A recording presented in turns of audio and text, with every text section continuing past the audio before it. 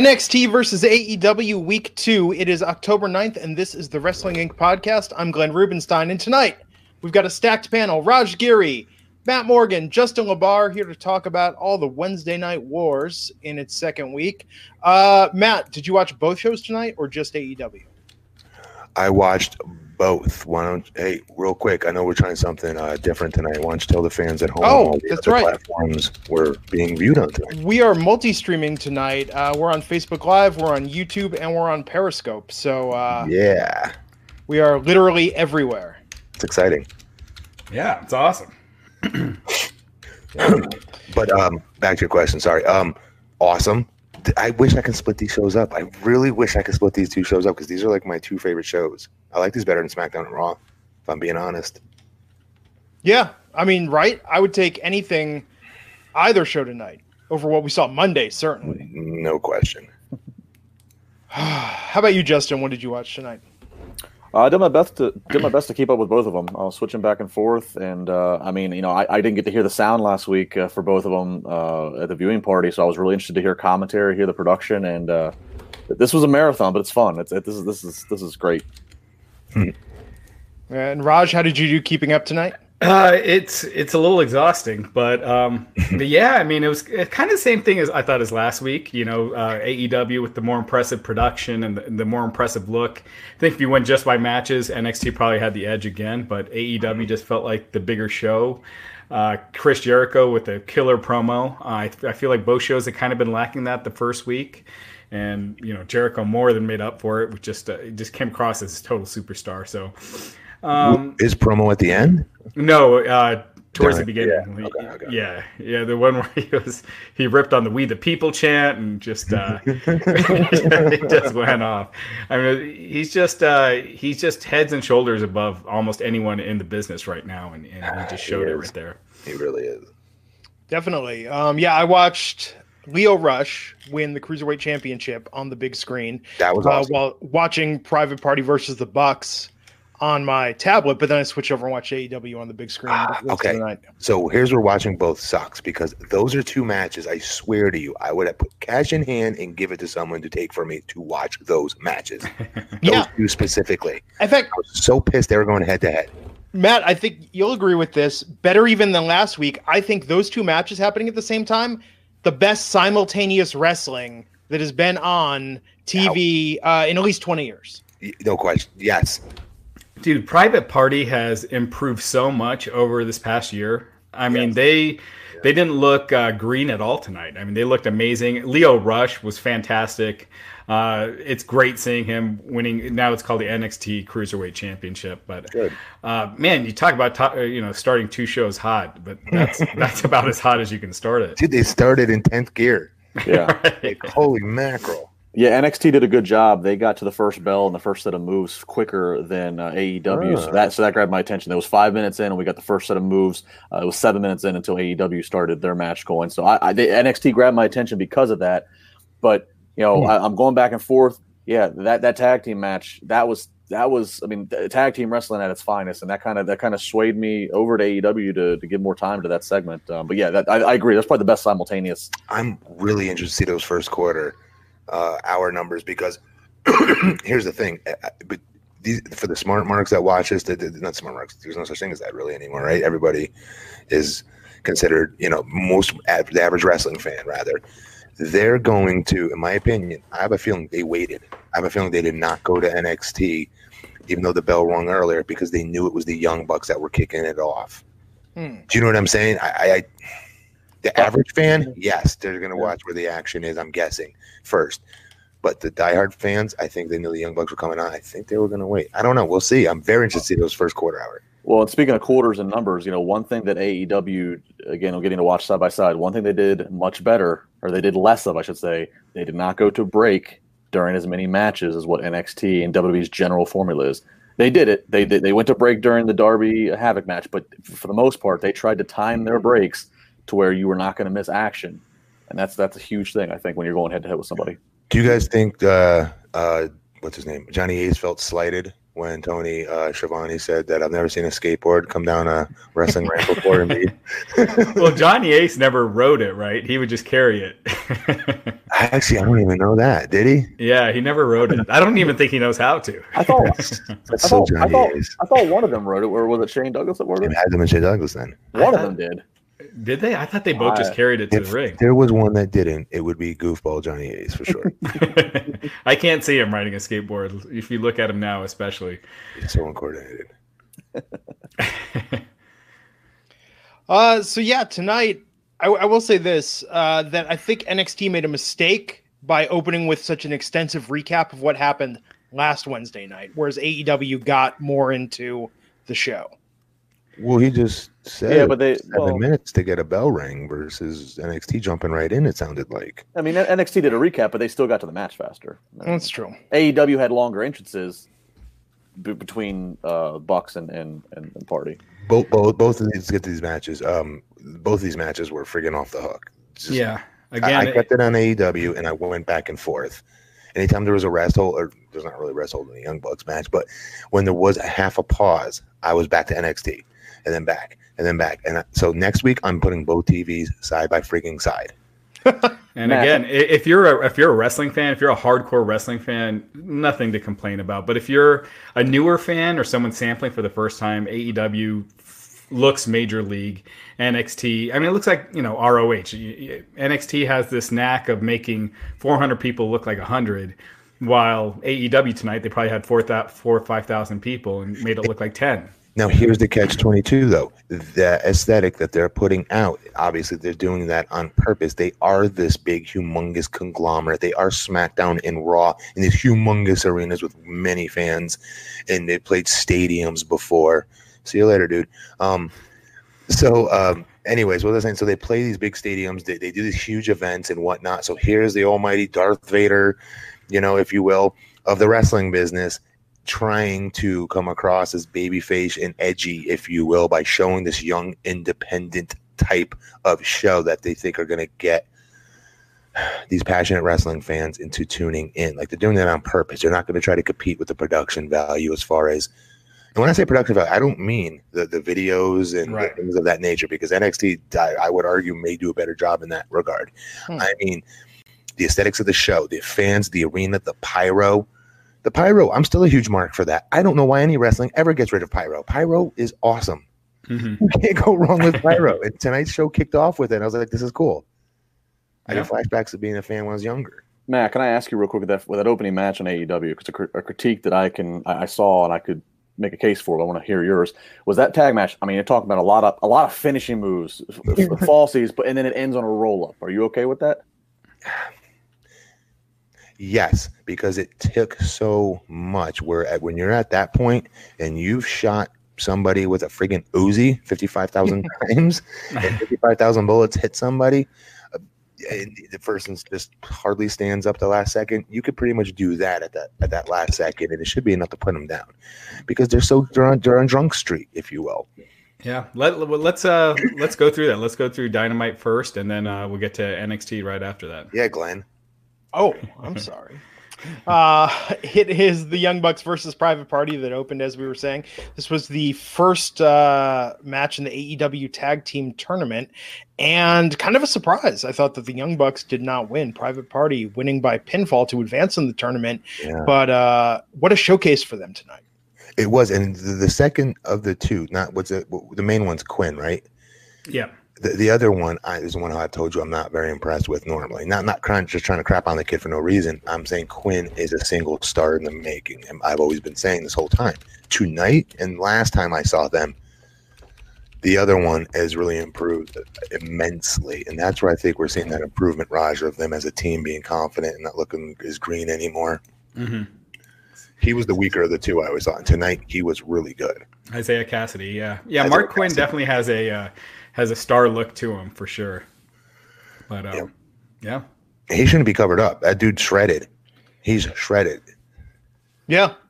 Great match tonight. I mean, I hate to say it, I think this and Leo's match, match of the night. Matches both. Oh, for sure. Yeah.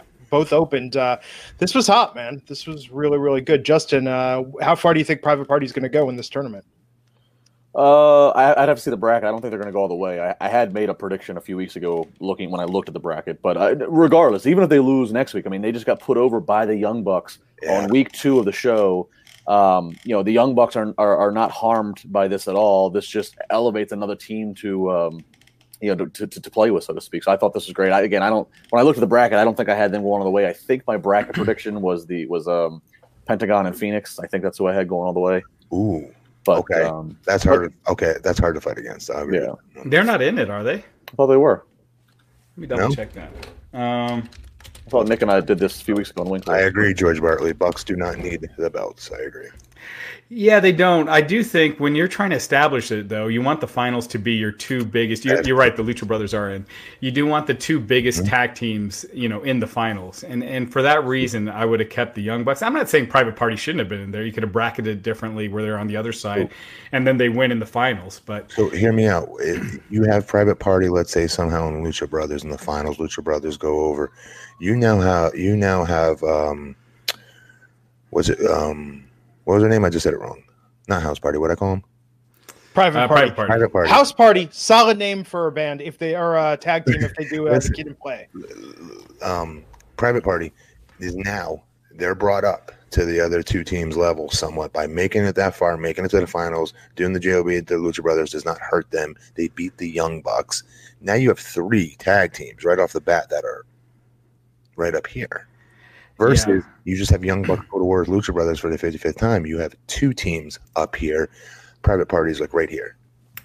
The west side of the bracket is kind of stacked. So the way the finals would work it'll either be Private Party, Lucha Brothers, or Jurassic Express against either Dark Order, SCU, or the Best Friends. So why is the Best Friends even in this? Why is Dark Order even in this? They all need. Yeah, it's not balanced well with the two sides. No, it is not. And if you had Lucha Brothers on the other side, I agree. That would be a hot final with Private Party and Lucha Brothers. How much did AEW troll the hardcore fans tonight with the lights going out and you thinking the Dark Order was about to show up? Did that twice. Dark Order was coming. I was hoping it was like a former WWE star or like some Sting, somebody crazy like that. That's what I kept thinking. I did never one time think it was going to be Dark Order. I did because it was right after wasn't it right after the Best Friend segment? Yeah, which would have made sense because the Dark Order attacked them at All Out. Right. The Dark Order could wrestle in front of me right now as I shoot this show, and I'll still forget their name, who they are.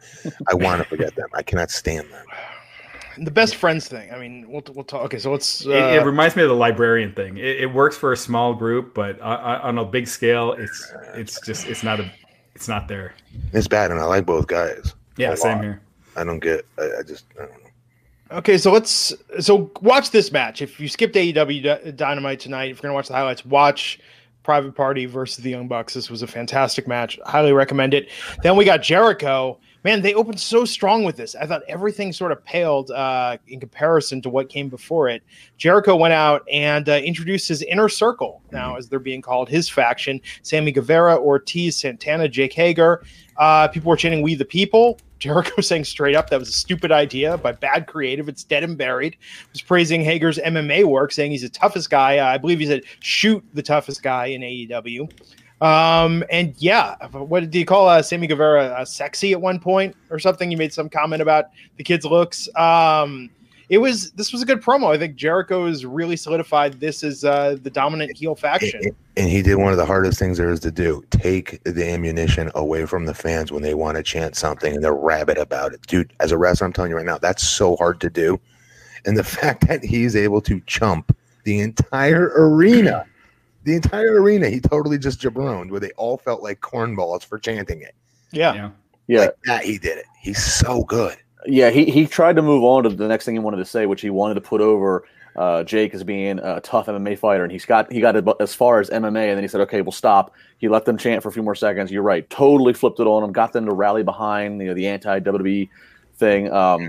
The way that he introduced each of these people made them seem more important. The way he flipped it, he's using the list, but now as a good thing if you're on his list. I mean, he totally just cemented his group. It was promo gold the way he pulled this off. And this is great for a new promotion to have the most credible guy who is your champion, have a heel faction with some recognizable faces and some new faces. That's great to have baby faces chasing. LAX and Guevara were made in that one segment alone. Absolutely. This was a money promo. Jericho came across as a star. He built up his opponent. He built up the feud with Cody, got over these other guys like they're really important. They mean something, and came across just looking like a superstar. Mm-hmm. I mean, you don't see promos like that much anymore, and it just felt real, organic. Again, I hate, I always bring up the Nitro comparisons, but how the old Nitro, promos used to feel, the good ones, where it would really make the guys. So actually, it's funny that you mentioned that, Matt. You could probably speak to this. I seem to recall TNT had a lot of promos like this, or TNA, pardon me. TNA did an Impact having where you would have the biggest star in there putting over the other guys that were with them. I feel like WWE doesn't do this enough to have the one guy with the guys standing behind him and putting everyone over. I really like that. I think that's a very effective tactic. And tonight, Jericho did it masterfully. What's up, Peter Bahi? Yeah, he definitely did. I mean, what else can we add to that other than that was freaking gold? And he is like 3 levels ahead of everyone else in the entire business right now. It's not even close. That promo kind of epitomized what I think a lot of fans are hoping AEW will be, that WWE is not, which is less script. It just felt very just Jericho, go out there and get your guys over. And after the show, even though he said some basic heel 101 promo stuff, it felt like he grabbed the mic when he wasn't supposed to grab the mic and just started talking. You know what I mean? Like it didn't feel like that was what he was supposed to go out and do after they got their asses handed to them. They were supposed to close the show out that way, walking up the ramp as a group.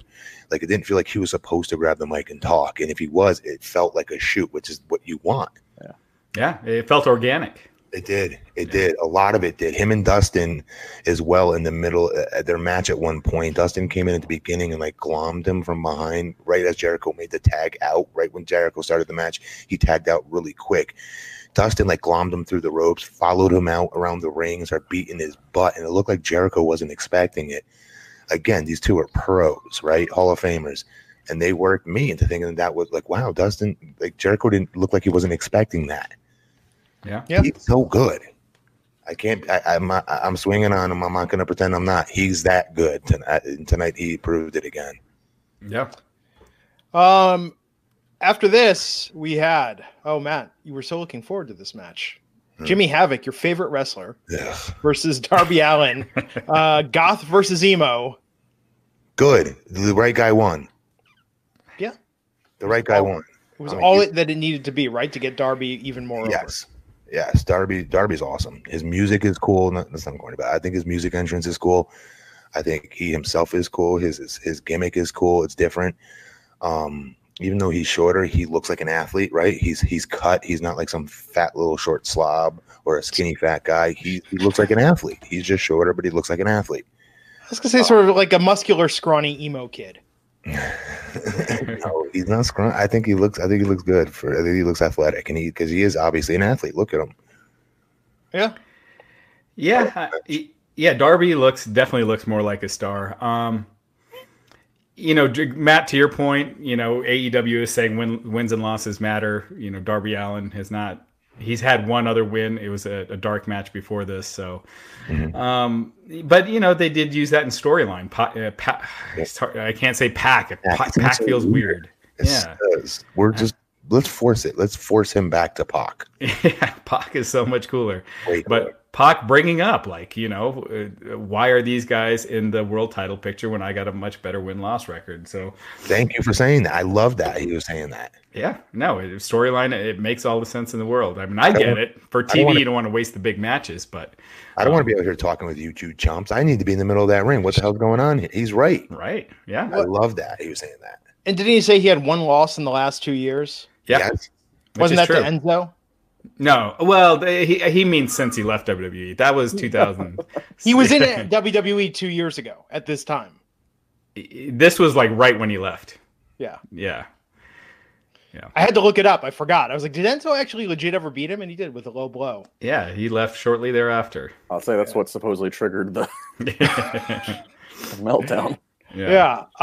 So look, Darby just continued to get over tonight. The pop for that coffin drop that he did at the end was so loud. I mean, the crowd just loves this kid. I think him versus Jericho is great, but Matt, let me ask you this. Do you think it's a mistake?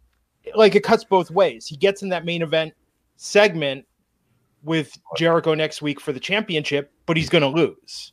That's okay. And Jericho, once again, did a great job of selling 2 matches the entire time, dude. He was on, like, he sold him versus Cody. He also, and by the way, Skateboard Kid, you're dead next week. It's your funeral, bitch, and everyone popped for it. Yeah.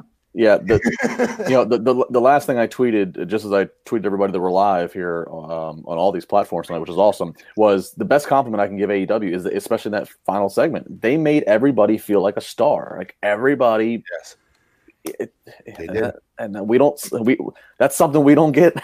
We haven't been getting, Isn't it weird though how when WWE does it, when they just cram all these people into the segment, we say, oh, it takes away from everyone's unique specialness. It brings people down. It makes it feel like we're just emptying the locker room. Sometimes, I mean, when's the last multi-man segment? Locker room clear and brawl like they did the other night with the boxing guy. It made everyone look like chumps and jabronis that were breaking. Or if they're all chasing a title, a 24/7 title that makes them look like doing conga lines. That's different. That's not what this was. This was inventors. Or when they're doing fatal 5-ways every other week, or they're doing 8-man tag matches. I think about doing it with promos and attacks the way they did tonight. I think that's why it worked a little bit better. To your comparison, Glenn, this is what AEW has in their favor, is the fact that they have a clean slate.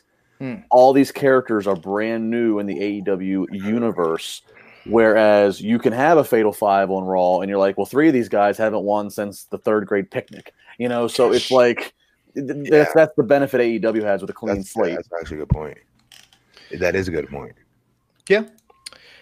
After that women's match, Bea Priestley and Emi Sakura versus AEW Women's Champion Rio and Dr. Britt Baker. Who was the girl that wrestled last week? Did you guys catch the dark yet? The dark version of the show? The dark matches? I haven't been able to watch it yet. No. Penelope Ford is a stud, dude. They need to get her on like main TV now. She's awesome. Yeah, that's what I'm gonna say about this match. She needed to be in this match, like wrestling and featured. I feel like the women's division in AEW, they don't quite have dialed yet how to do it.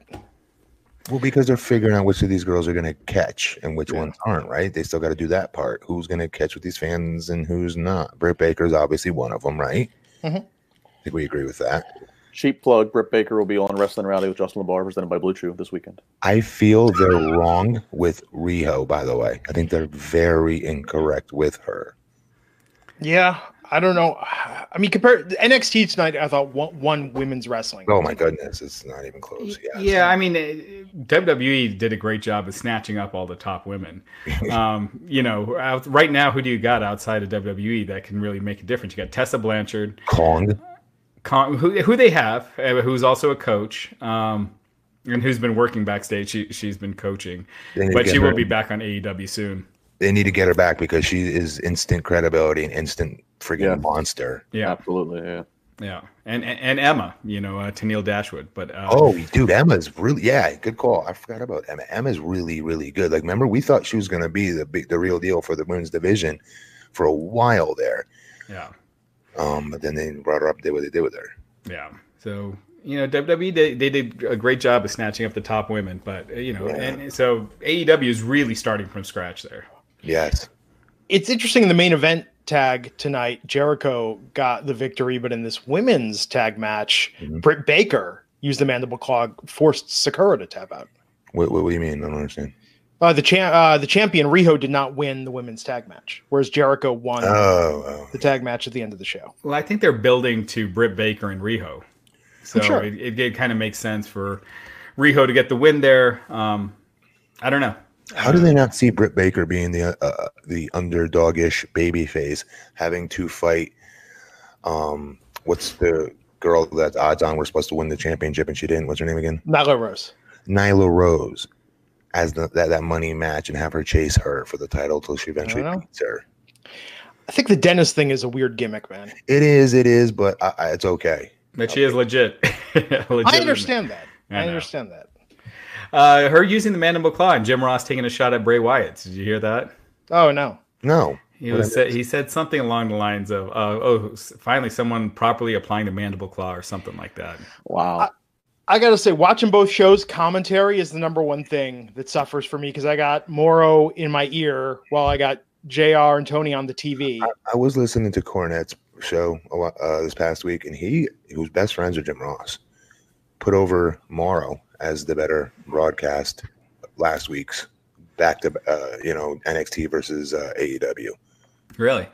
Because when I listen to JR and Tony Schiavone, I don't know if it's because of nostalgia from the Monday Night Wars, but they're my favorite commentary team, with Excalibur since probably Morrow and King when they were doing SmackDown. I think it's the same way for me. I think it's the mark in me that likes seeing them on my TV telling me about my wrestling. Right. The only thing is, let's be honest. Do you really feel Jim Ross talks about these guys with the same exuberance that he did versus the WWE guys? He's getting better. He has gotten better. There's no sarcastic. He wasn't making those sarcastic comments back then. He wasn't making these offhand comments back then that he does now, where it seems at times like he's too cool for school. Every once in a while. And this is the guy who gave me my job. I love him to death, so I'm not trying to crap on him, obviously. I'm just probably overanalyzing here because when I do listen to him more, I'm like, he amps me up. Oh, I used to feel that big time for a while, especially with the first AEW pay-per-views and with New Japan when he was doing commentary there. But he definitely feels like, I don't know if he's getting more familiar with these guys but he feels like he's more comfortable and he's not doing it as much, but he still is doing it. I agree. He's not calling them the same way he would call DX or anybody, even like D'Lo Brown versus friggin' The Godfather. Like seriously. Right. At least he's mentally present. I mean, Lawler just sounds like it's a robot. They're just playing old sound clips of his old jokes. You're right. And I mean, I'm hoping he gets there. I hope he gets it because that's what it's going to take to get these guys to become household names. Yeah. In my opinion, you got to have the announce team excited. Yeah. And what they're watching, so we at home feel the same way. And Tony Schiavone has been outstanding. I feel like he has been great for someone out of the loop for so long. He doesn't treat these guys like they're not stars. Like he treats them like it's no different than how he used to call Nitro. What a comeback story with Tony. Remember, Raj, we had him on this podcast, 3 years ago when he was starting to do podcasts. He's talking about how he had a day job for a while. I think he was working at Starbucks. Right. He'd been, just out of the game for so long and just this meteoric rise back to the top. He was announcing baseball, I thought. He was doing some local minor league stuff. Yeah, local stuff. Not much money in that, though. Well, and you could actually kind of hear his natural coming back into it and excitement, like at the one point when he said, "Oh, it's called the Vader bomb now," and right. goes, like that. I appreciate that, though. I don't know. I appreciate that. I'll tell you what, I hate 3-man commentary, and this is a person who I got my degree in broadcasting. I hate 3-man commentary teams, whether it's wrestling, sports, whatever. But I will say, I think the AEW 3-man commentary team is coming off better than I enjoy listening to them. Here's why they need him. As ridiculous as I hate Excalibur wearing that stupid gimmick out there. I think it's weird. I think it's hokey, and people clicking through the channels that are mainstream. I just don't like it. But they desperately need him out there to connect those guys to today's wrestlers, in my opinion, with being able to keep up with the action if they're not able to keep up. Mm-hmm. I mean, think about it. Jim Ross and Tony Schiavone have never called wrestling at this space. Jim Ross did, yes, for New Japan. But this is a fast pace with independent wrestlers that he's probably never seen before. JR just thinking in his mind, why aren't they taking any rest holds? Why am I not catching a breath here? Well, no, you can hear it in his voice at times going like, guys, I'm begging you for some freaking ring psychology here. What are you doing? Yeah. This is the 55th super kick. Like, you can hear it in his voice, and I'm with him sometimes when he's doing it. I agree at times. Yeah. I think NXT is more polished, but I think tonight Morrow sounds sometimes like a parody of Morrow. You know what I mean? Well, my point was I was just surprised to hear his best, the guy who thinks the highest of him, which is Cornette. Yeah. Make that compare, saying, wow, Morrow, I thought had a better week last week. That's all I was trying to say. And real quick, we'll get to this later, but Matt, did you watch NWA Power? Yes, I did. All right, we'll talk about that later. Jim Cornette was fantastic on commentary. Dude, he never says the same thing twice. Give him a promo, he'll read it 5 different ways. He's crazy. He's such a good, crazy promo. He's so awesome. So Bea Priestley gave Britt Baker a bit of a shiner. You could see that on the line. After that, we had the best friends in the crowd. This was the one pre-produced video package tonight. Was the thing they showed of them walking in the field and hugging. I don't get this at all. Orange Cassidy was there. He got a big pop from the crowd. What do you think about this, Matt? It feels like they're still, I mean, correct me if I'm wrong, are they still keeping the storytelling to YouTube primarily each week? Because I feel like on TV, they're not doing segments. They didn't really move Orange Cassidy forward. He didn't talk or do anything in the Being the Elite episode last. He just kind of sat there in the locker room. They thought he was asleep. They took his glasses off, and then he was wide awake. That's really it. But I don't like. I love Orange Cassidy. I just don't love the best friend thing. I don't know. I don't like it. Yeah. This is true, JC Harrington. He says sometimes Morrow's sometimes too over the top. And the Mamma Mia's don't mean anything anymore. It's when you do it every week, it definitely. It's like when Joey Styles would always do, "Oh my God," you know. When you hear it once in a while, it was cool, but when it was all the time, it just got old. Like, I don't know if they have it yet, but I'm sure it's not too far off. They're going to have T-shirts that say "Mamma Mia" that Morrow's going to be hawking. Dude, the fans chant it now. Yeah. Sean Spears with Tully Blanchard. So the lights went out after the best friend segment, leading Raj and me. Not Matt, though. We want to be very clear. Matt did not think the Dark Order was coming. And so we got Sean Spears, the chairman, with Tully Blanchard versus Jon Moxley. A year ago, if this was Ty Dillinger versus Dean Ambrose, actually, that would have been remarkable. When Ty Dillinger is getting a match against Dean Ambrose. Yeah, actually, that would have been cool. But this tonight, Matt, what did you think of this match? Great match. Great. This was a hard-hitting match. They did a lot of stuff, but it all made sense. It had a lot of psychology to it, I thought. Dean Ambrose, I gotta stop calling him that. Moxley has added a lot of new stuff to his offense and his game. I really dig it. I don't know what's up with his physique at the moment. He just came off of an infection. He's had MRSA for ever. I remember when I had a staph infection, I lost like 5 pounds, looked like ass. It took a while to build back up, but similar type of thing that he had. I had it in my rear deltoid here. But anyways, he has changed his game completely. I think his style is completely different in what he's doing in the ring. But what do you guys think of his gear? Did you think that was kind of indie-rific a little bit? His tights with barbed wire going around them? You didn't think that was kind of indie? I did. I kind of feel like Moxley's also lost a step over the last few months as far as star power, as far as feeling like a main eventer. You compare him to Jericho tonight. Jericho comes across as this gigantic superstar. Moxley, who did a few months ago, didn't as much to me here. It was almost like, there's Moxley. When he first started, Raj, remember when he made his big surprise debut? He was bigger than Jericho that night. Yeah. Well, I think Moxley needs some promo time or something. He needs to cut a killer promo and do something like that to just kind of get some of his edge back. Yeah, the fact that he got sick and he couldn't do the September show, and Raj, to your point, what made him Matt, bigger than Jericho that night was, because there was all the real mystique coming off him. The guy that walked out, not walked out, but just turned away from WWE money and what's going to happen? Shut up. If he would have been cutting a Jericho style promo tonight, but yeah, I think they need some mic time for him. He needs to get.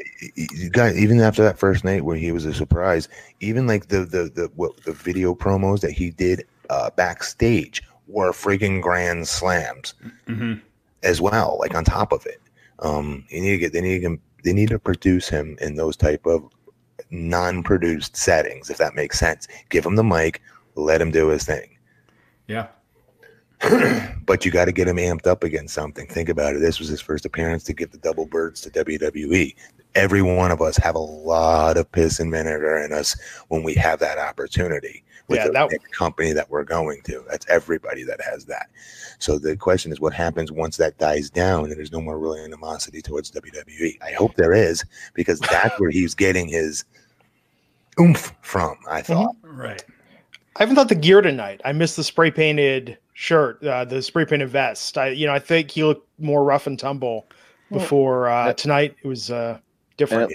And at least he's not wrestling in jeans. I mean, come on. Yeah, I it's didn't like better that than either. I hated that. So you're right. It's better than that. Yeah, it's better than the plumber outfit that he had for a while. No, you guys are right. Definitely correct on that. Yeah. So I'm getting a tweet at me from a source I trust, Ethan Kramer, a fan of us, saying they announced tonight that next week from Philadelphia, Riho will defend the women's championship against Britt Baker. Okay. Britt Baker's taking an offer. Already? That's No? like the think it's too shittiest soon. technicality to be like the first champ for 2 weeks. Okay, but nobody's gonna remember Riho. I'm being serious. No one's gonna. Those fans popped huge when she won last week. I mean, She's that was probably likable. one of the biggest pops on the show last week. I don't know. We'll see. You can't have your first champ lose 2 weeks in. Are you gonna put a T-shirt that says Rio on it and think you're gonna sell it? I mean, I'm pro I would argue wrestling.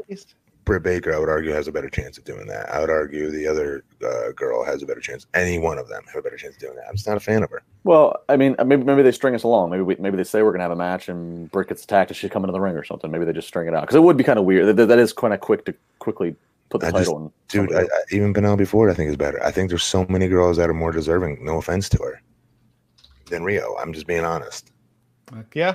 Kenny Omega is a big fan of Rio. Omega's upper freaking, that's ridiculous. because he thinks she's the greatest. Is that why she gets this? You know what I mean? There's other girls that have been, I think that are more deserving. Wasn't that Cornette's rant about Rio? No. That was What like it's all I believe it. Justin, did you hear this? They're saying that it was like because Kenny Omega, like they're friends. I think Cornette thought that she was the girl that he wrestled that was like 7 or 8 years And ago. She's not. I saw this quoted online. Either someone was writing but it's the thing with Cornette. You could write shit like that, whether he said it or not. That sounds like something Cornette would say. Totally does. Yeah, I agree. Yeah. Cornette hates anything Kenny Omega. So Hey. Kenny Omega is a Rio supporter that he hates her. But I like Rio. She's fine, but she's not. I don't know. She should not be the first champion. Are you kidding me? This dentist gimmick, though, man. Like, It doesn't have to be her either. I It's told not, you it's it not, should be. it's not even as It much. should be Nyla Rose. it Yes. should be Nyla. Well, the fact that she actually And Nyla does amazing PR for the record. Yeah. Amazing PR. She's And you can do really good. Nyla versus Awesome Kong as an introductory way to kind of put over the women's division. And I want to Glenn- hear what Justin's about to say because I have a counterpoint to this. Well, Glenn, you keep saying gimmick. She works in the dentist's office at the simultaneously right now. Okay, She's still- so you went to school for broadcasting, so if you had a wrestling gimmick, you're going to come out with a microphone like in your hand and be like doing your hair and everything and be like, Yes. where's my camera? Where's my Yes. prompter? Where are my Okay. notes? Let me Yeah. explain. Let me break this down on why that's just important, Justin, for Glenda who doesn't understand it real quick. Wrestlers get a bad rap of being dumb lunks, dumb jocks, this and that. So if you notice, anytime JR and others get the opportunity to put over someone's legitimate intelligence, like when Bradshaw was on, what do you call it?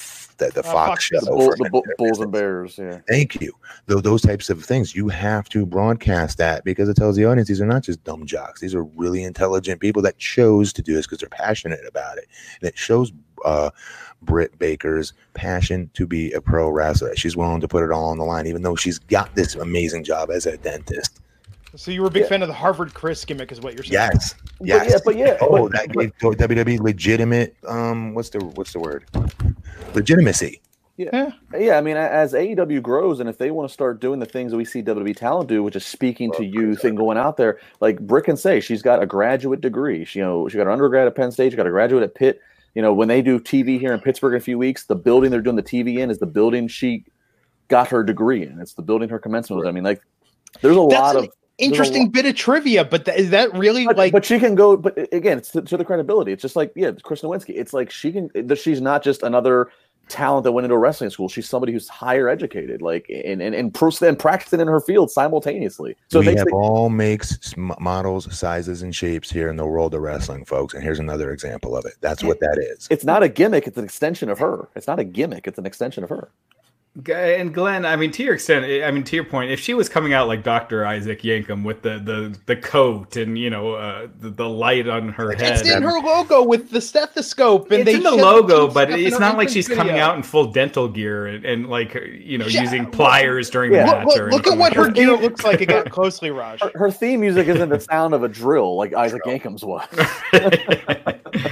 Yeah, I mean, if that was all she, if it was a gimmick like the old WWF occupational gimmicks that they used to have, with like Duke the Dumpster, or is incorporated in her character and everything, then yes, I think it would be a bad idea. But Matt, how come you weren't coming out to the ring trying to rent people cars in your wrestling career? You want to hear something crazy? On Tough Enough, the very first conversation I had with Al Snow was after they told us about like how we have to find an extension of ourselves. What are we like in real life? What are we interested? What are we not? And he started asking us like, what are we doing for like work at the moment? Right. Mm-hmm. I had just graduated. I was selling cars for Enterprise car sales. And he was like, oh, that'd be great. You'd be everybody hates a used car salesman. That's what you would be. That would be awesome. You put you in a suit and tie. You'd be the sleazy, scummy salesperson. No one would want to deal with you. Last question to Glenn. No, you came up with my stuttering gimmick undercover, didn't you? Matt, the way you say it like that, I actually think that gimmick has potential. It's a little more universal. Last question to Glenn. We can move off it. Glenn, do you find it more offensive that she has the gimmick of a dentist, or would it be weirder if the fact she was simultaneously a practicing dentist and they didn't acknowledge it at all? If you just had to find out, here's this talent on national TV wrestling who's also going to a dentist's office every week, wouldn't that be weird? They don't even acknowledge that. I think it's a very interesting part of her backstory, but I think just dial it back like 2 notches. That's my take on it. We're spending way too much time on this. Keep it moving. Yes. After that. No, seriously. I lost where I was in the. Wow, got all these tabs open. What happened after that, Raj? Oh. After the girls' match. After the here, I'm back on the sheet. So after the women's match ended, we got that was the best friends thing. Moxley versus Shawn Spears, which we talked about. We already talked about. Yes. And then we were at the main event. Well, Kenny Omega came out after Moxley won via pinfall. Pac, still sounds weird to say, was on commentary. Weird shot when they panned over to him and he's looking all like wet hair and shirtless, but then with the headphones on. I thought that was a mistake, but I thought he was very good on commentary tonight, and I like that they're mixing him up with these guys. He was great on it. And again, like we mentioned earlier, he brought up that, these guys don't have the win-loss record that he does. Why is he not getting a title shot? He's right. He Sam X7. It's very true. And I did, as stupid as I may be for not seeing that coming, I did not see him coming and glomming Kenny from behind afterwards with the chair. That was a cool spot. I did not see that coming. Omega Omega had a broom wrapped in barbed wire, and then a bat wrapped in barbed wire.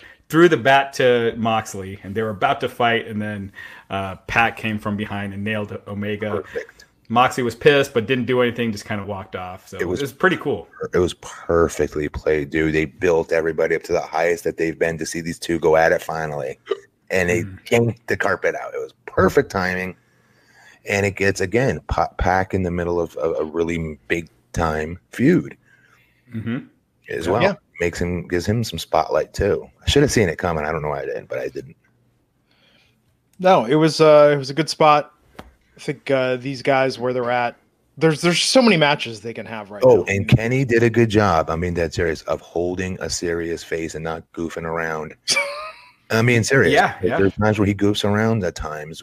He's having fun out there, and that's what's gotten him over, I would argue, as well, too. But here was a serious situation. Somebody's about to hit you with a freaking, barbed wire bat that you just threw to him. You've got one in your hand. You're not goofing around. You're not making funny faces. You're not trying to make people laugh.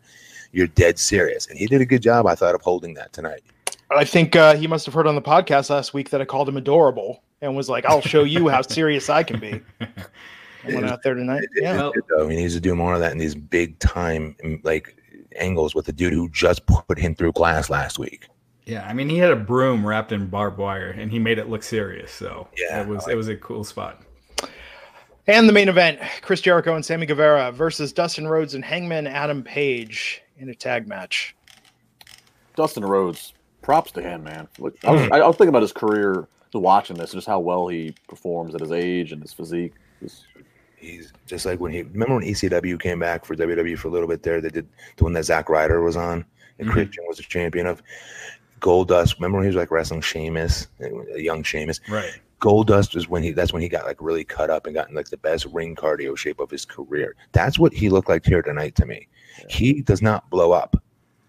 He does not get gassed. He is so fast when he hits those ropes. Well, before his match with Cody, he's looked in tremendous shape for a long time now. He had his issues, he got help, and now he just looks fantastic. He's looked fantastic, and he even got in even better shape this year before the match with Cody, and it shows. So, to your point, Justin, props to him at his age to be looking, better than ever in a lot of ways. It's a true testament. He is in better cardio, I'm not joking, than at least 75 to 80% of those guys. Yeah. I'm going to say this. I was so wrong about Adam Page, and I think the early praise thinking he could be the top guy in this company. Compared to everyone else on the roster, he has no swagger whatsoever. I'll admit, he hasn't impressed me these last few months. Since AEW started, he always looked the part. But yeah, I agree. He hasn't been standing out. I don't know what to say to that. I still think because he's so young, you know what I mean, that both him and MJF are going to be enormous stars, like flag bearing stars for either of these two companies, and WWE as well. Out of the four guys in this match, Glenn, I agree. He's the least interesting, least over to me. Yeah, Sammy Guevara looked more. He looked more. Sammy looks like a star. Yeah, like he looked more. Really? I thought so. Like as far as his facials, his swagger. Stupid thing Sammy does with his tongue and the weird Axl Rose dance looks cooler than Hangman, who just looks like a kind of. He looks like not Kevin Costner. He looks like the guy who would be the second sidekick. It would be Kevin Costner, Woody Harrelson, then Hangman Adam Page in an early '90s that's cowboy. Who he played in being the Elite Series, essentially. Well, Shivani tried to compare him to Barry Windham on commentary. Right, yeah. I was like, ugh. He's like 5 inches shorter. Right. Barry Windham was like, what, 6'4"? Every bit of 6'5", 6'6", I would say. He's huge. Yeah, he was like Hogan's height. But Dustin has the gravitas to him, right? Especially at this stage in his career, talking about his performance, the way he carries himself. And he's got the fire in the ring when he turns it on. We'll just have to give it time. With Page, he hasn't gotten any promo time. They haven't really. Him and Omega both. I feel like they haven't done the best job with them. They haven't. It's a good call. They haven't. They've not put them in scenarios where they can let the fans learn a little bit more about them. Like, okay, his match versus Jericho, he should have been incredibly cutting like these. I thought he did on that indie show that I don't know if you guys caught it, where he's talking about we do cowboy things or what was he call it? Some stuff like that. I thought that caught on. Cowboy shit. I thought that caught on pretty big, and I thought he was going to be off and sailing after that, but it's not been that way. Yeah. So Jericho and Sammy won that match with Jericho. Wow. Yeah, the John L's point. Could you imagine? Yes. They put the title on. I remember thinking, yeah, he's right. Yeah. Yeah. Jericho was absolutely the right move. So Jericho pinned Dustin. And after that, the lights went out again. Thankfully, no Dark Order. Instead, we got Cody attacking. Why did the lights have to go out for Cody? I don't know. They're trolling you, Raj. They want you to think it's the Dark Order, but it's not.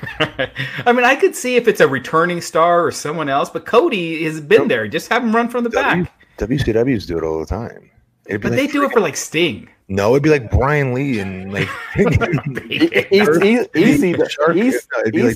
standing in the ring. ECW. Yeah, ECW did it for, they'll be like come back on. Jake the Snake Roberts randomly signed a deal that night and he beat somebody. It's the cheapest effect. It costs nothing. I get on it. They didn't need to do it for Cody because the entire crowd was chanting for Cody, so he could have just came running out and it would have been fine. Yeah, when they're beating down Dustin, that Cody's coming.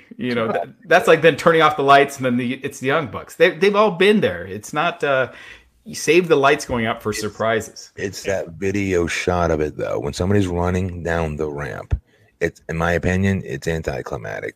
Versus lights off, lights on. Dude is in the ring, and they're zoomed in. They're hugging his face. And so everyone ganged up on Cody, and then Sorry. MJF came out.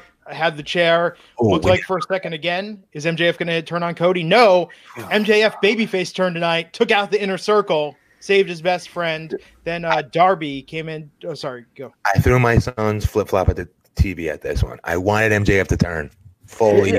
Well, they did the same thing at the last pay-per-view, right? Where MJF was teasing he was going to hit Cody, but he hit Shawn Spears. It's coming. They don't want to do it too quick. Cody's got his dancing partner with Jericho right now. That's what's so crazy about his character right now. He still is a heel. He's a jerk. Yeah. He wrestles his matches as a heel. It's just in this one context with Cody, he's considered a face. And he got like the loudest babyface reaction tonight when he. And that's why I don't want to sound like an idiot saying this because you're right, Raj. His pop was huge, but like if he better turn on Cody, because if it turns out that they're just going to put him on the baby face side of the fence, like that to me sums up the biggest issue I have with wrestling fans that I argue with them about, like Baron Corbin, which is, if a heel's really good at his job, he has to be considered a babyface. No, if a heel's really good, he's just a really talented heel at making you dislike him. That's what MJF is. We do not need to turn him babyface because he's a quality heel. Hang on. Right. Let me ask you a question. Do you think any of it has to do with politics, that he is so damn good at being a heel in his promos that there may be some, I'm not saying any names, that may see him as a threat? Yeah, you're right. You can't have WWE. Trust me, that's exactly what would be happening. There's no politics in wrestling, man. Yeah, we talked about Mr. this. Mayor, keep it out there. We talked about this over the summer. He gives I think he's a better heel than Jericho is, and you can't. Come on, really? Not yet. No, Jericho does the whole star thing with being a heel, whereas MJF has got great lines. So I want to punch MJF in his face way more than I want to punch Chris Jericho. I want to get mad at Jericho, but then I want to hang out with him immediately after and tell him to continue to make me laugh because he's the funniest guy on the planet. Yeah, Jericho comes out and you feel like a superstar is coming out. No question. Yes. So he's a rock star. Yes. Yeah. But I think I hate MJF worse. Right. Yeah. I want them to try and do something brand new in wrestling and do the asshole babyface. Well, no, MJF cannot be babyface. He can't be a babyface. And to your guys' point about him turning on Cody, it's going to happen. But like with Hogan and Savage, you don't do that the first time they have a disagreement. You build that over time. You build this out on TV for a while. So when it finally does happen, it means that much more. So I say give it time. Give it 6 months. Samet 7, I think Orange Cassidy is the next AEW champion. I want Orange Cassidy to be the guy who takes the belt off MJF like 2 years from now. We'll see if that lasts.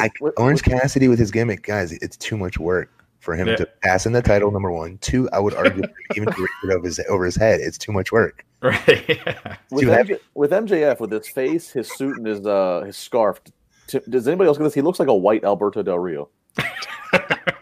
Seriously, look at him. He looks like a white Alberto Del Rio. I could see that. Now that's all I'm going to see when I see him. Did you guys being the Elite? You guys not this week. Last episode MJF was on. He made an appearance real quick, and he showed his new scarf off that they're selling at the merch stand, and it says "You're too something like what you're." I can't afford a real scarf. Yeah, I can't afford a real Burberry scarf. Yeah. And I just thought that was pretty good. He's great. So we ended tonight with Darby coming in on a skateboard. Could you imagine what he could do on that Raw set with that skateboard? Oh yeah, Dude, that was pretty clutch. I know he's a pro and all, like that's because Natty was sliding down it like it was a half pipe. When Lacey was throwing her into it, her leather was just sliding up and down. I think. And we went off the air with Jericho telling Darby next week it's your funeral, bitch. And I'm looking forward to it. I think that's going to be a great match next week. This was really good tonight for the second week of TV, but just not enough storytelling for my taste. I think they're getting there. I don't think you want to cram too much in, and I think they're getting there. You got a little bit of MJF Cody, you got a little bit of you got Jericho Allen, Jericho Cody. One thing they launched that Inner Circle, the name of the group, and they launched their new shirts on Pro Wrestling Tees after the show, and it crashed their servers. So already big demand for the Inner Circle shirts. I thought it was cool too, right when Jericho revealed that their name was going to be Inner Circle, the hashtag Inner Circle came up on the screen. Like they really rolled that out nicely. Yeah. So we had that tonight, and then over on NXT, we opened up with Lio Rush versus Drew Gulak for the NXT Cruiserweight Championship, putting on a hell of a match, and with Lio Rush becoming the first NXT Cruiserweight champion. Justin, we said on this podcast, you predicted Lio Rush, we'd seen the last of him on WWE TV due to the heat he had backstage earlier this year. I've had to, all right, you brought this up like 3 times since it happened. I've had to own up and answer to it. I'll do it one more time. Yes, I was wrong. I thought he would be gone from WWE for some time before we saw him back again. I was wrong by that, but I'm happy I'm wrong because you should fire yourself from Chair Shot Reality, and I should take over. Chair Shot's been retired for since December, Matt. So much Matt pays attention. Matt's like, I'm behind on episodes. Yeah, don't spoil it. Justin's on our podcast like 4 times a week now. Right. No, but I'm glad Leo's back, and this was the right move. Like the even if they're calling it the NXT Cruiserweight, like the title now has a new era, the division has a new era now that it's being housed in NXT. He's the right person. As talented as Drew Gulak is, Leo's the right person right now with the momentum and red hot return. Listen, wouldn't you rather have this on NXT though? Yeah. That's what I'm saying. Like this is right. This fits. This is where it should be. I mean, we've been saying this forever that that NXT should absorb 205 Live in the Cruiserweight division. And you look at the difference. Look at how hot this match was on NXT.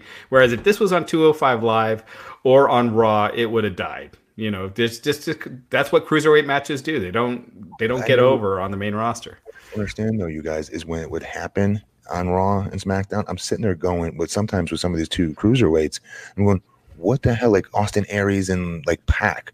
I'm like, what else do these people want? Yeah, like, they never really good stuff, you idiots. Freaking clap your hands, cheer, show appreciation. This is good stuff, and this is why the cruiserweights are going to get buried, and Vince is never going to take them serious. Well, because the cruiserweights, they tried with Brian Kendrick and TJ Perkins originally to build them as characters on Raw. That didn't go over. So how many characters did we ever really have in the Cruiserweight division? I mean, we had Enzo. They did a good job. Yeah, we had Neville, we had Austin, and like Gulak a little bit, but they never really, like Rich Swann. What was his deal? I still can't. Wasn't he in the thing with Alicia Fox? Like Enzo was the biggest character they had, and that was by default. By far, he was the biggest that they had. He was the only one that got a reaction on that show. And Glenn, you just mentioned TJP. We talk. Let's all remember, TJ Perkins was the first cruiserweight champion of this rebirth of it again. Talk about Rio as the first AEW Women's Champion, and where does that go? Like Rio's the TJP of AEW's women. No, I think Lio. I don't think they're going to put him on Raw, but is 205 Live going to continue? What's the scoop there? Well, it was taken off the air last week at the last minute. It's on the schedule right now for this week, but we'll see. It just feels like a dead brand, and I mean, why continue it? No one cares. I will say, and it's too bad we don't have Nick Hausman here, I would have paid money to see Lio narrating what was going on with Bobby Lashley and Lana on Monday on Raw. That might have saved that segment. Yeah. It would have. Yeah. But no, look, congratulations to Lio. I think this is a much better role for him. This match tonight against Drew was amazing. He's got all the personality in the world. His music is good. How often can you say that about a wrestler who makes music? It's a very, very short list. I think it's Jericho and Lio, right? Am I missing Jeff Hardy's band? But no, I think John Cena rapped his iconic entrance theme. And aside from that, did you ever listen to the other tracks on the Trademark album? No, but I know you have. I have. Let me tell you. The best one is the one they chose. You watched every Marine. I have no doubt that you have heard John Cena's. I never saw part 2. Never saw the Marine 2. Ted DiBiase Jr.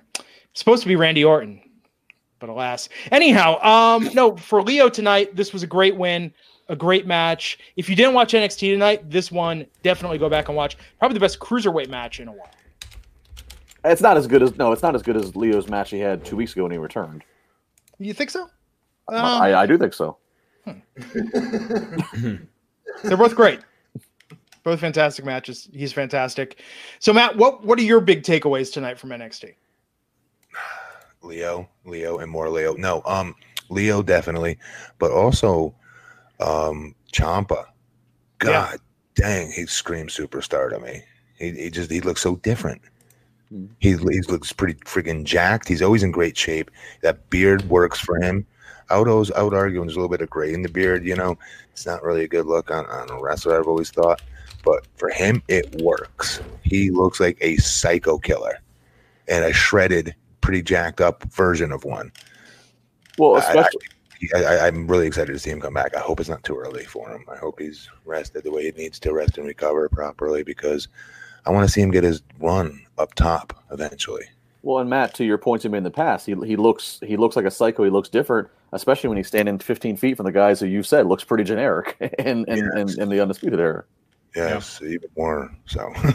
Didn't you think he I don't know what the word is, outlooked them? Outshined them. Yeah, he outshined them.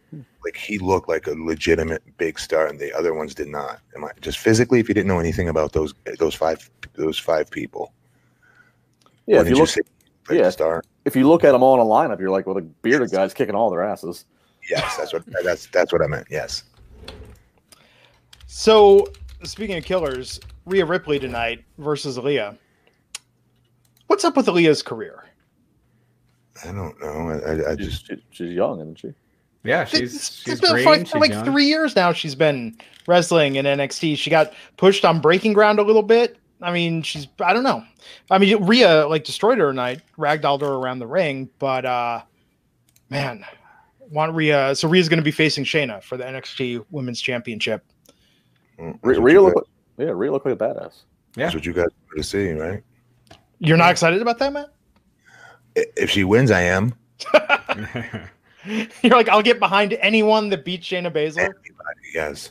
There you go. So after that very, very quick match, she got called out, Shayna, setting that match up. And Morrow was putting over this press conference Friday WWE's having in Las Vegas with Triple H, Tyson Fury, Braun Strowman, Brock Lesnar, Paul Heyman, Cain Velasquez, and Rey Mysterio.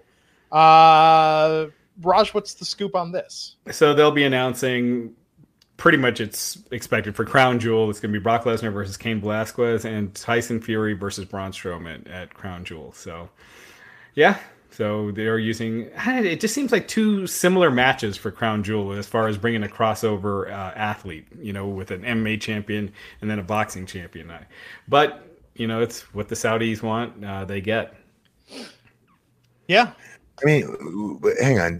That's a Tyson Fury versus Braun Strowman is pretty freaking particular for the Saudi to say, let me think of any random celebrity I can pick to choose to go against Braun Strowman. Do you know what I mean? WWE always shopped at this idea to them. Yeah, I mean, I think it was... they didn't pick that. I think it's not so much they want that match; it's that they want Tyson Fury, and they want to see what WWE can come up with, and WWE probably pitched Tyson Fury, Cain Velasquez, because Tyson Fury is a big star overseas, and as is Cain, and both these, Cain, his video on YouTube with Lesnar has gotten tons more views than anything else from SmackDown last week. Here's the thing, really quick, sorry, Justin, is. The Saudis generally, the Saudi prince generally wants the more Western, the better, as far as his wrestling goes. He wants the Undertaker, he wants Goldberg, he wants all those types of that kind of stuff, right? Mm-hmm. So I would argue they would I'm surprised he didn't pick Wiley over him. Pick who? Wiley, who's the one who the boxer that he Wilder. Deon Wilder. Yeah. I'm surprised he didn't pick him over, even though it'd be the wrong pick. Well, Tyson Fury's overseas is the bigger pay-per-view draw for sure. I think this is just a cheap out for WWE. I think this is to appease Saudi by saying we're giving you some big names from cross genres, but WWE knows both of these matches, maybe not Cain versus Brock as much, but both these matches could just shit the bed, but it won't matter because it's in the Saudi show. The Saudi show is kind of like this isolated, it's better if these two matches suck that they happen in Saudi versus at a Survivor Series, one of their building blocks of the company. You know what I mean? Mm-hmm. That's how I look at it. So yeah.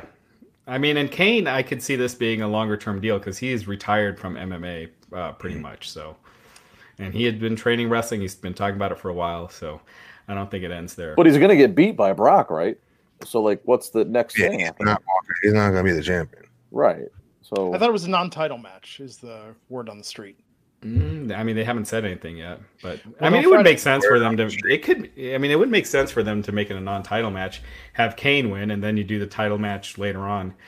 Because you're kind of out of guys for Brock now at this point. I mean, the only guy I could think of is Bray. Strowman. Dominic with a run-in. Braun's in a big match coming up. You just said it. Yeah. I mean, you could do Braun. They've done Braun before. Yeah, you could definitely do it again. He's always viable, in my opinion. He can lose 55 matches in a row, and tomorrow I could see them putting the title on him, and I'd still buy that because he's the most viable one there is against him. Or Bray, obviously. Friday at the press conference or Friday night on SmackDown, do we get the announcement about CM Punk and the FS1 show? Why do we care so much? No, I don't think they're going to. No. Why do we care? I'm not trying to be a dick. I mean, CM Punk doing anything touching wrestling again is interesting. WWE, I don't see them announcing it this early. We're still a month away from that show. WWE's not going to announce it until Fox twists their arm and say, "Hey, promote it." Right. Yeah. So we got Breezango versus the Forgotten Sons. I like Breezango's minute work entrance. That was fun. Yeah. But here's my thing. Why, I know that they just made again, that was like a new surprise comeback a few weeks ago at NXT that these guys are back on the program. Take a look at what NXT is lining up to combat against the competition that beat their ass in viewership last week. Breezango, who you made be jobber jokes for 2-3 years. Hey, at least they were on TV while Ty Dillinger was in catering. That's not the point. A cruiserweight title match when the cruiserweight title has been relegated to be a joke. If you actually look at what NXT decided to put out there, I'm not saying that Leo Rush's match wasn't entertaining or that Breezango didn't have a cool entrance, but if you take a look at what they try to stack up against this show of AEW that's firing on all cylinders, it's very questionable if you look at it. I think they shot a very major shot right from the beginning, and I think the stuff with Ciampa was supposed to as well do that. And it's interesting that more of the action on NXT happened some of the bigger stuff later in the show. To your point, Matt, the Finn Balor retrospective video package didn't air until 20 minutes before the show went off the air, before the main event. Maybe they thought they'd have more eyeballs then, but I would have thought they would have opened with Finn and Cole maybe, and push that front and center perhaps. I like that. Yeah, you think so, but I like the way they started this, though. I did. Yeah. Okay, so if that wasn't impressing you much, Justin LaBar, Boa versus Cameron Grimes after the Forgotten Sons picked up that victory. What did you think about Grimes getting this match with Killian Dane walking down into the ring after? Another quick win. I mean, for keep on Trevor Lee, whatever his name is. I don't know. Killian Dane looks like a stud. I like him. I've liked him since they've reintroduced him back in NXT. I like this Belfast brawler deal, but nothing much here. I don't know. It is what it is. I agree with you. I can't see Trevor Lee doing much on the main roster. This is the main roster. NXT is the main roster. It's not. Yes, it is. They're all equal. You're doing 800,000 viewers a week and 400 people at Full Sail versus 4 million for SmackDown last week. And granted, it's not going to continue that, but we'll see who does better this week. Raj is what Justin's saying. No. I'm just saying. I understand what you're saying, Raj. But at this point now, NXT is on an equal 3. It is an equal 3. It is. No, look at the priorities. Look at the draft. They're not even mentioning NXT. Because next draft they will. Next draft it'll be all 3. They're only doing Raw and SmackDown because of the Fox move right now. Next draft will be all 3. Mark my words. All right. After that, Roderick Strong versus Isaiah Swerve Scott. Roderick, of course, from the Undisputed Era, North American champion, in a non-title match tonight. Surprisingly competitive. Did you think so, Matt? Yeah, but the main part of this match, I thought, was the fact that they sprinkled in some entertainment into this. With the Undisputed Era coming with what's his name? Who came out? Ciampa. Velveteen Dream, pardon me. Dream. He put friggin' naked picture of him up on the damn screen. That was pretty risque. Yeah, it was very risque, but it was very entertaining for NXT, I thought. Mm-hmm. To me, that felt like, oh, we got the first sign that Vince is involved in the creative of NXT. Well, no, come on, let's be honest. We're slamming them because it's constantly wrestling, which we say we wanted to see more of on those other SmackDown and Raw. We didn't want to see horrible, terrible backstage segments anymore. That's what we've been saying over the years here. Yeah. So here they are putting these great matches on, and we're crucifying by saying AEW's is better because they're giving us the whole package. The aesthetic of the show looks better. All this other great stuff looks way better. I like the fact that they took a little chance tonight. And the match with somebody who generally bores me to death. No offense, Roddy. I'm being serious. I'm not to watch on his matches anymore. This lightened it up for me. Anytime Velveteen, you sprinkle him into something, I think it's always going to be good. In 2 weeks, he's going to have a rematch with Roderick Strong for the NXT North American Championship. I'm surprised that photo made it on TV because it looked like they were showing a landing strip.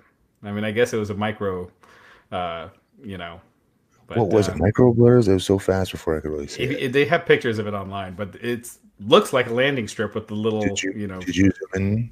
What's that? Did you zoom in? Why'd you laugh? I was going to admit it, dude. You're the worst. I'm not falling for that. I was going to. Yes, you were. You're about to say, hang on, let me go check. We would have seen it we would have seen it live. Yeah. Right.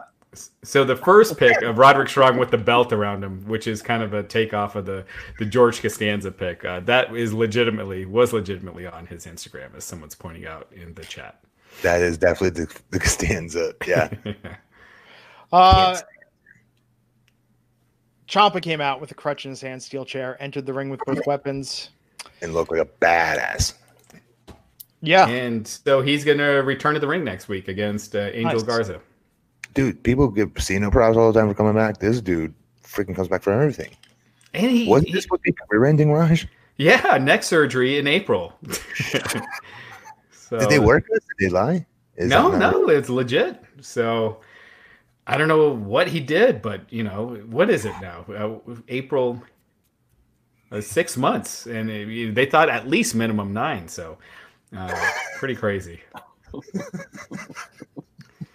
Somebody wrote rag. Definitely. Rag.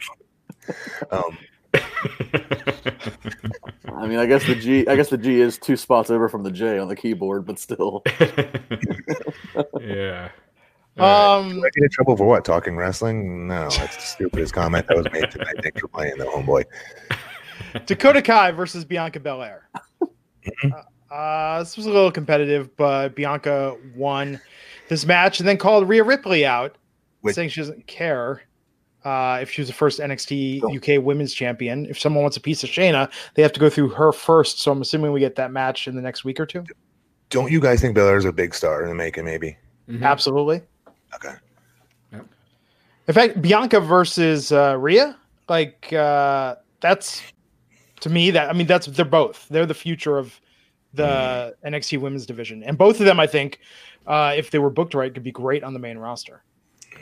Yeah. If big if. But this was good. This was good all the way around, I thought, though. Mm-hmm. Yeah. They were hyping Keith Lee versus Dominic Dijakovic, the rubber match for next week's show. We got another video package tonight. Then we saw the video package about hyping Finn Balor's return to NXT. And this focused on his main roster run and then his return last week, which is kind of interesting. Yeah. Yeah, they really did their editing work to pull out the highlights of Finn Balor for Raw and SmackDown's career. They got an archivist. I'm sure they got it all tagged, Yeah. You could fit on one 3x5 index card, the highlights of Finn Balor's main roster run. And I like Finn Balor. Pete Dunne was backstage, words for Damian Priest. So they keep building that up. They're wrestling next week. That's next week as well. Which I'm psyched for, by the way. Damian Priest, like I said, he's going to be on the main roster. The main roster. He's on the main roster, Raj. That hit me late. I just got it. You don't think that bow and arrow crap is corny as heck? No, I thought that was great. The way he shot to the screen, the flames came up. Yeah, I think he has. Are you being serious? No, I like it. He sounds cool. He looks cool.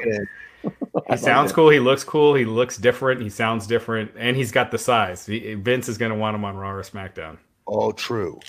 I had all that. Well, it wasn't cool, but I had all that too, and they made me stutter. Yeah. Glenn looks like a big baby. Oh, who put that on there? Panties. Anywho. Who did put that up? I didn't. I don't have control of these things. Just magically appear. So we got the big main event tonight: Walter versus Kushida. This went on for a very long time. Too long. A lot of matches. It's a good match, but it's long. Because they were trying to protect both. A lot of matches. Sorry. Mm-hmm. Well, they wanted Kushida to look strong in this, right? And this is the problem. It's like when you try and protect, like we've raised the bar so high for protecting guys that we talked about before. It's everything's got to be Batman versus Superman and go on for a half an hour with a dozen false finishes. This was too long. Am I old? Am I old real quick when I think that his character is corny? Kushida or Walter?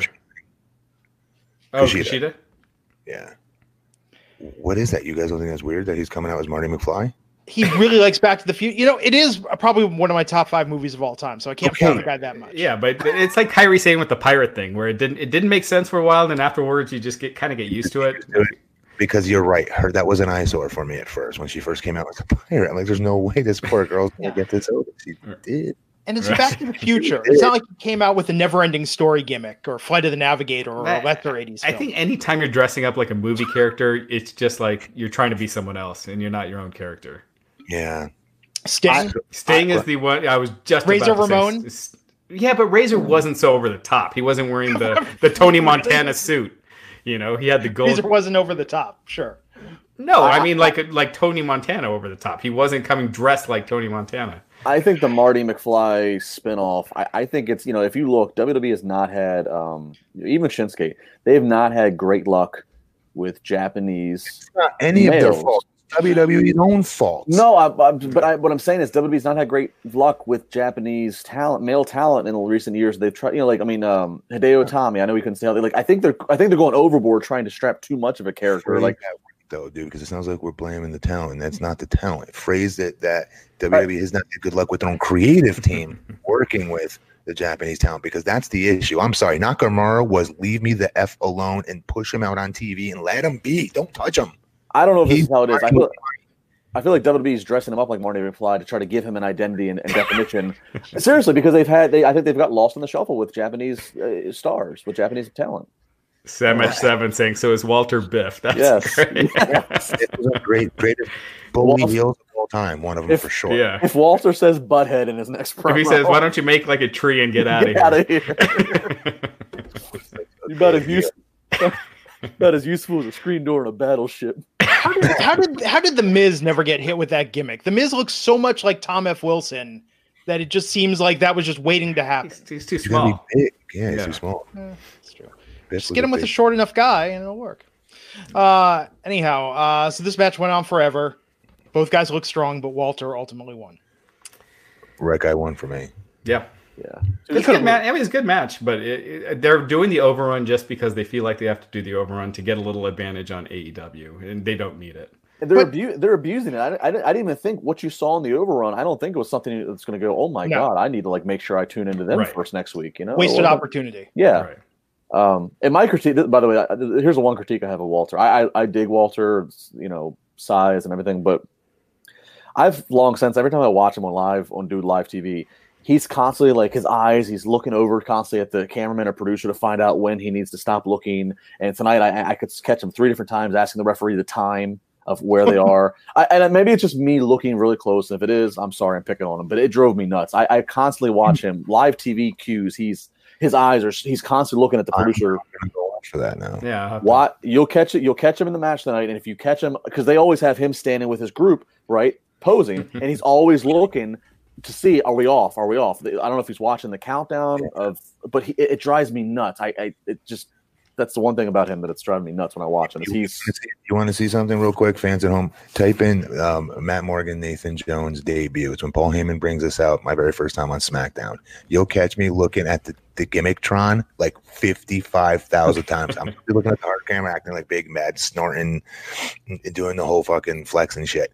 And I continue to look up at the Titantron like 300 times. It's just it's a greenhorn mistake. What? And I have to correct JW in the chat. It was bras on their head, not jock straps. Get your weird science trivia right. It's a half in the Super Bowl. I have on backwards. What are you talking about? Before we get to the news, all of a sudden, Walter with a Biff gimmick is not the worst idea I've ever heard. No, it is not. It's a great gimmick. Right. Yeah. It stands the test of time, dude. That is such a great bully heel gimmick. Yeah, because Walter right now, he's just kind of just a big dude in trunks. Soccer hooligan. That can work. You know, in Imperium, none of them are British. Well, we apparently got that wrong every time we talk about Imperium, that they're like this British stable. They're all European, but not British. Yeah. All right. So, two good shows. What would you guys get the edge on this week? AEW. AEW. The AEW was pretty sweet. Same here. I think both shows are going to have less viewership than last week, but AEW is still going to dominate. Yeah, I think every wrestling show is down this week. Raw is already. I think NXT is going to be in the 700, 800,000 range. AEW probably 1.1, 1.2 million. And SmackDown probably like down a lot, 3.2 million maybe after 4 last week, so 3.9. So anyway, let's get to this news. We've been running over a bit, so let's get to this news real quick. First thing, Edge was, we had talked earlier about Edge. The report was that he's returning to wrestling. Obviously, the Saudi Arabia show's around the corner, so that's got people talking. He kind of denied it on Twitter, but then it came out yesterday that he was in Pittsburgh on WWE Business, according to PW Insider. So, and that is where Dr. Joseph Maroon is. That is where people go to get cleared. That's where I was supposed to go test before I was coming back. Yep. So, that's accurate. It's where your drug testing and your physicals get done. Yep. Maybe he just needed some Z-Packs. Could be. Another thing, Sasha Banks and Bray Wyatt were both injured at Hell in a Cell. Bray Wyatt was not too serious. He did a dark match angle after Raw where he put the mandible claw on Cesaro. Sasha Banks, it seems like she's got some sort of back injury. It's not known how serious it is or how long she'll be out. The Big Show, he's getting his own travel TV series. Wow. In addition to his Netflix show. Yeah. So another TV series for him. It's called, let's see here. It's called Big Show versus the World, A Giant Abroad. It's him traveling to these different countries that have some mysterious stuff to him, and he's going to be examining the mysteries. Is this on WWE Network?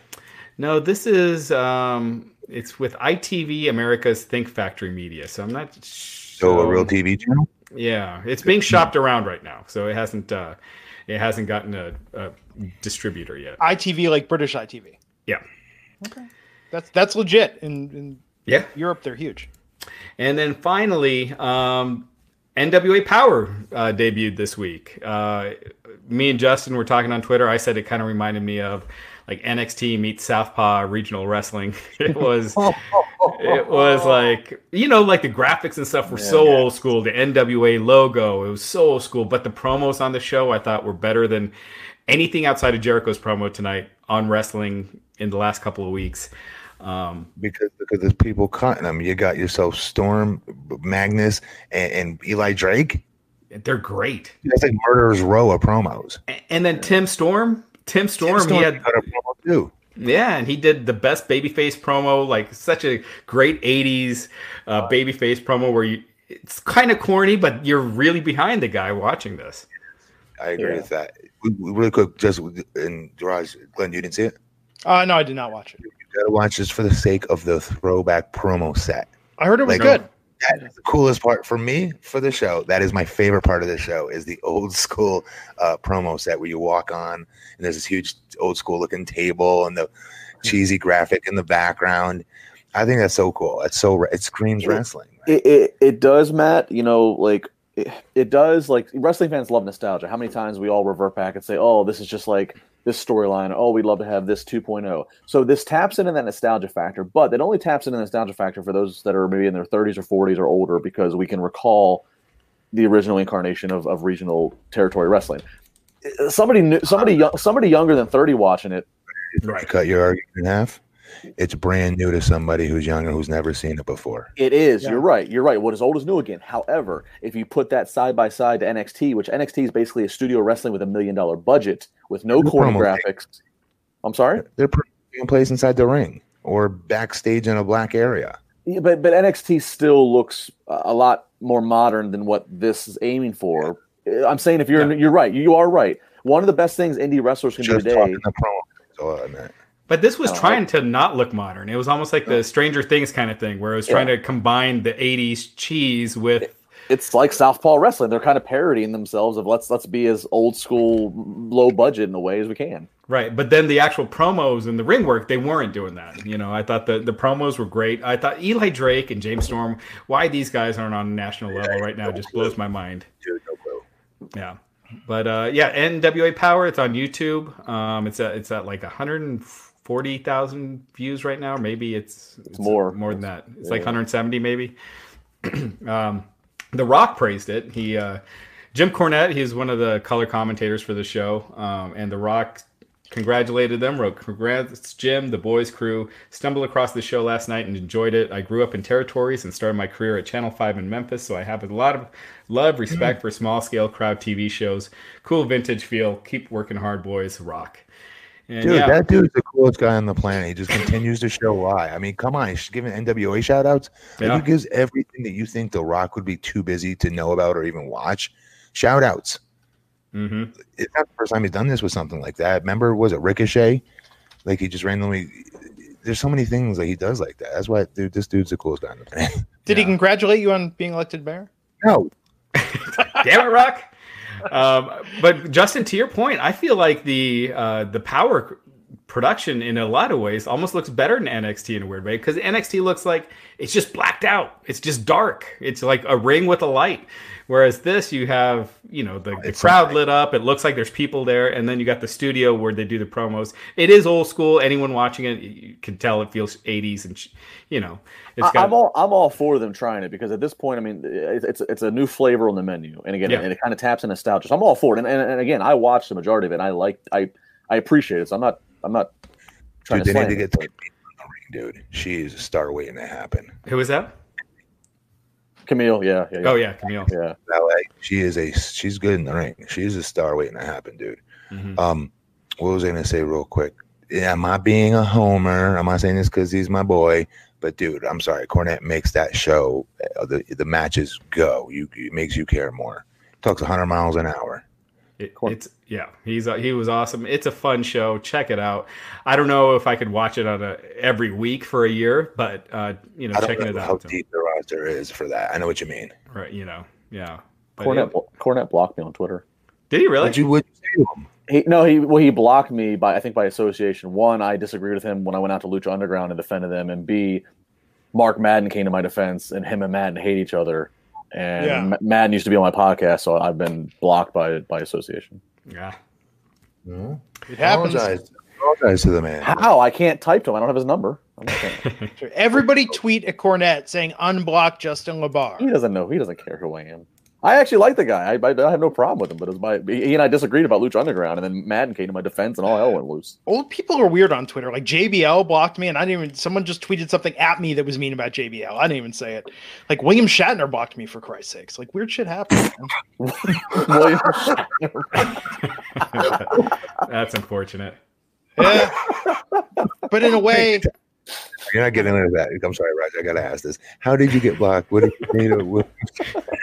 Oh, I think it was something about, I was talking about like crowdfunding TV series that were canceled or something like that. And it was funny, like he's really against, I don't know. It was just a whole thing. He took weird offense at something I said. I thought that was way funny. I apologize for I'm sorry. It was stupid. It was absolutely stupid. Yeah, every now and then we'll find ourselves blocked by random people. Like Bull Dempsey was one. Really? Yeah, and Kalisto. It's like, all right, whatever. Bull blocked you? Yeah. Not me personally, but the Wrestling Inc. Twitter account for some weird. I can't even remember him ever being in a headline. That's so weird, because I just worked a show with him 2 months ago, and he even said, "Hey, I heard or seen you doing the Wrestling Inc. podcast. That's pretty cool." Huh? So that's really bizarre. I wore my Bull Fit shirt on this podcast for like a year straight. Maybe that's it. That's a great story, Glenn. Sometimes these things happen by mistake. Sometimes you like people by mistake. You're not trying to do it, especially on Twitter. Yeah, they'll be like you're trying to select another option and you accidentally hit block, or I don't know. You try to hit mute and you hit block, and right, yeah. It must have been an accident. Tell yourself what you have to. Anyhow, lastly, Raj, Hell in a Cell, Wrestling Inc. Wasn't last night? Oh yeah, Hell in the Cell. These last 10 days were the busiest on the site for non-WrestleMania week ever. And it's funny, like a bad pay-per-view, like an epically bad pay-per-view generates so much more interest than a good pay-per-view. So like Sunday and Monday were huge.